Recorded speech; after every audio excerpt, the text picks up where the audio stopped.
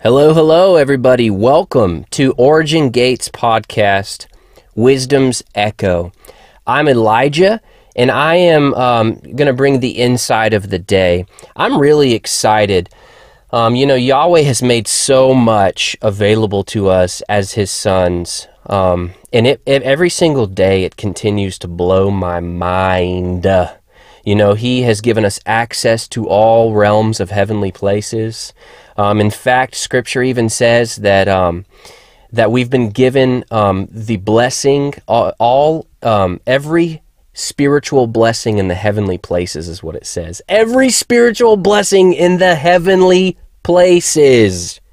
If that's not enough to blow your mind, you might want to check your pulse. So today, in our last episode, I talked about, the last time I was on the podcast, I talked about like a foundational belief that really launched me into a lot of revelation. It was like a launching pad, a foundation, a cornerstone of kind of a truth that just kind of helped me progress and really set me on a unique path. And it's that God is alive. And because He's alive and He's not confined to a book, but rather He is a sentient, self-existent, immutable, eternal, perfect, real, interactive Father, He has given us access by the blood of Yeshua alone to really engage with the realms of heaven. And I want to talk about kind of the key to accessing and engaging with the realms of heaven, the way that it's been revealed to me. Now, this key does not supersede the ultimate key, and I'll tell you what the ultimate key is. It's this, that Yeshua, the King of Kings, the Lord of Lords, the King who sits enthroned upon all of creation and above the highest heavens, brought Himself to flesh and became the propitiation for all of our sins. He became the only way for us to access God, to approach His throne with freedom and confidence. It's by His blood alone that we have access into the realms of heaven. So that is the ultimate truth upon which all of the revelation I've been given is built upon, and you know that. But I want to talk about a kind of progressive key here, and it kind of is embedded in the Psalms and is a heart cry of David. I call it the Davidic anointing, and some people might call it, bring it back to the key of David as it's revealed in Isaiah 22. But it's a kind of a heart posture that is of purity and ultimately the clean hands and the pure heart. Now, in Psalm 24, there's a passage. There's a verse there that says this, that who shall ascend the hill of the Lord? Who is it? David's asking, who is it? Who are these that would be given access to ascend the mountain of Zion and ultimately inhabit that place that Yeshua prepared for us when He went away to make a place for us in Yahweh's house of many mansions? He says, who is it that will ascend the hill of the Lord? And His answer is this: it's the one with clean hands and a pure heart, who has not lifted up his soul to another. And so I want to talk about clean hands and a pure heart. There's a cry that he makes throughout the Psalms, and it reveals itself right there, but also, in Psalm 25, verse 1, it starts, "To you, O Yahweh, I lift up my soul." He's saying, I completely surrender all that I am to you. He's surrendering his heart. He's allowing himself to be made pure from a posture of surrender. I also love Psalm 101 and the beginning of Psalm 101. It says, I heard a voice speaking to me as I was coming out of a sleep or a dreamscape back into a physical state of being awake. And I heard a voice say, "A perverse heart shall be far from me." And that's a cry of David in Psalm 101. He says, "A perverse heart shall be far from me. I will know nothing of evil." And so I want to highlight one word that I believe is a key in all of this, that continues this kind of, it's really more of, it's a couple words and maybe even a few, but it represents a concept that really has really blessed me, and it's a key. This kind of is like I said, has been a key for me in my accessing and my engaging with the realms of heaven and all the resources that are available to us, that manifest as every spiritual blessing in the heavenly places. And it's this. The concept is this. In Psalm 25, to you, O Yahweh, I lift up my soul. The word soul there, Hebrew word nephesh. Now, the nephesh is not a singular kind of, it's not a single faceted concept. You know, English can tend to be very, very narrow. It can be very, just... There's so much mystery in the Hebrew, and you know, there are some great teachers like Dr. Yana, and there's a great book called Friends of Eber that was released by people I'm submitted to in family in a covenant relationship with here in Mobile, Alabama. But the Hebrew is so mysterious and so beautiful.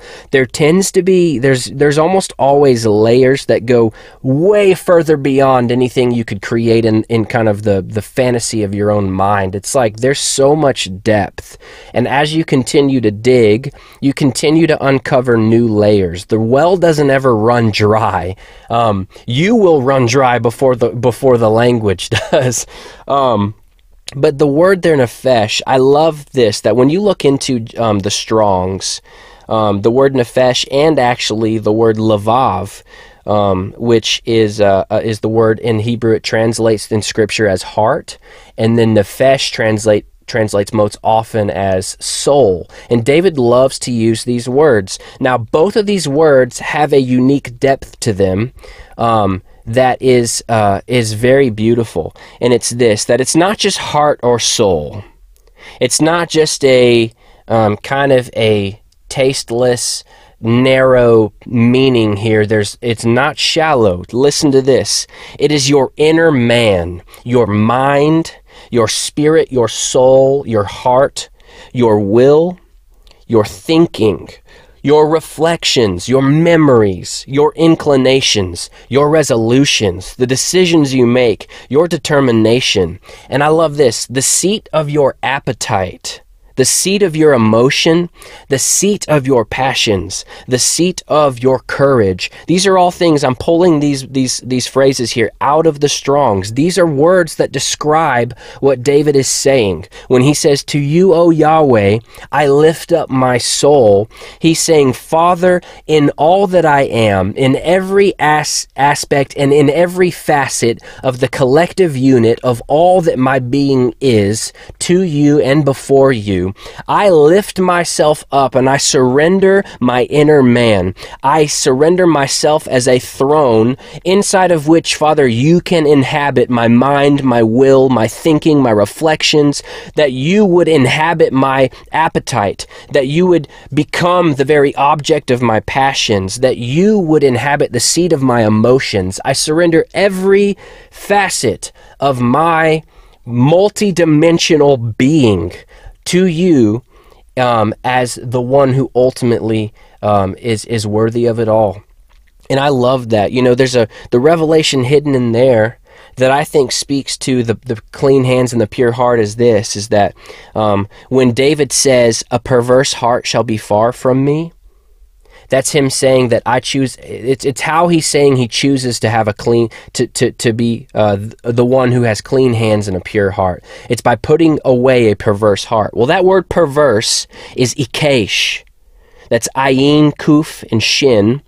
And what the Strong's teaches about ikesh is this, is that it means twisted or distorted or perverse, to be made crooked, or to be crooked. And so what he's saying is that the word, so he says, a perverse heart shall be far from me. A lavav, that we just talked about, my inner man, my thinking, my reflection, my mind, my will, my spirit, my soul, all that I am, my appetite, my passions, my courage, and my emotions. All of that will not be twisted, crooked, distorted, perversed. It will not be ikesh. And so what he's saying is that My heart will not be out of shape. All that I am will not reflect anything other than the original design. I will not be fundamentally warped in who I am, but rather my heart, my passions, everything, my determinations, my inclinations, my daily decisions, my meditations, and every resolve that I have will be that which reflects the original design. And by your heart and your soul, the desires of who you are reflecting that which is of the original design, you are inhabiting, you are being given this a pure heart. That's how we access purity in our heart, really, is by putting away the desire or the determination to obtain things that do not reflect the original design, to desire things in your heart that do not reflect Yahweh's original design. Really, it's a heart posture. That is the key. That is what makes us eligible to be those who might ascend the hill of the Lord, is that our heart would be postured to be made pure by putting away things that do not reflect the original design. And this key is one that I believe really is what grants us access into that place where we can inhabit the throne above all thrones with our great King, who invited us to inhabit that seat, that we might be seated in the mountain that he prepared for us and learn how to rule and reign, but also legislate and govern the authority of heaven into the earth, that we might fulfill the anthem of Christ on earth as it is in heaven. And just because I have a couple more minutes, I want to point out one thing. And I know I briefly said this earlier, but I want to stress this part right here. That the word lavav, or the word nefesh, in the Strong's, it brings it back to, for some reason, this part always sticks out to me. And it's this: the seat of your appetite. That David would say that to you, O Yahweh, I lift up the seat of my appetite. Or he's saying that the seat of my appetite will not be perverted, and I will know nothing of evil. And isn't it interesting that the word there, embedded in that kind of the depth of the word for spirit or soul or heart, is a truth that what you hunger for is a throne inside of you. He calls it the seat of your appetite. And when we allow ourselves, I'll say that, when we allow ourselves to hunger for things that don't reflect the original design, essentially what we're doing is we are surrendering the throne inside of our belly to something that ultimately is not Yeshua. That we are surrendering ourselves to a desire and allowing something else to rule over us by inhabiting the seat of our appetite. And so something that there is no way around this. We must hunger for what's right and what's good and what's true. We must hunger for what's holy. We must develop in ourselves, or really not even develop, because that implies a work or an effort on our part. We must surrender ourselves, lay ourselves down to a holy appetite, to begin to hunger for things that are holy, that are of the very atmosphere and environment where our King, our great King, inhabits his throne, and ultimately become the seat of our appetite being surrendered to him, that when he seats himself inside of us, that might be a catalyst for us to be seated inside of him. It's a communion of throneship is what it is. And so this is the key. This, for us to begin to ascend the mountain of Zion in the knowledge that God is alive, that he really is living, that the apex of Christian existence is not a well-grounded foundation and theological understanding of who God is, so that after we die, one day we might meet him and understand who he is. No. God is alive. He created a place for us to be and to inhabit the place where he is. That where he is, we may be also, is what he said.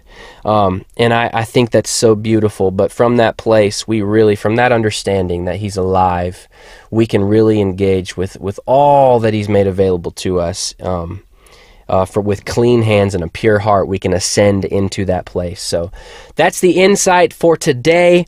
Thank you so much for tuning into this. I just pray that Yahweh would continue to overwhelm your heart and mind with the revelation of who He is, and with progressive truths that begin to overwhelm your heart with the beauty of His ever-present kingdom. So I just bless you, and I will see you in the next podcast, the next Origin Gate podcast, Wisdom's Echo.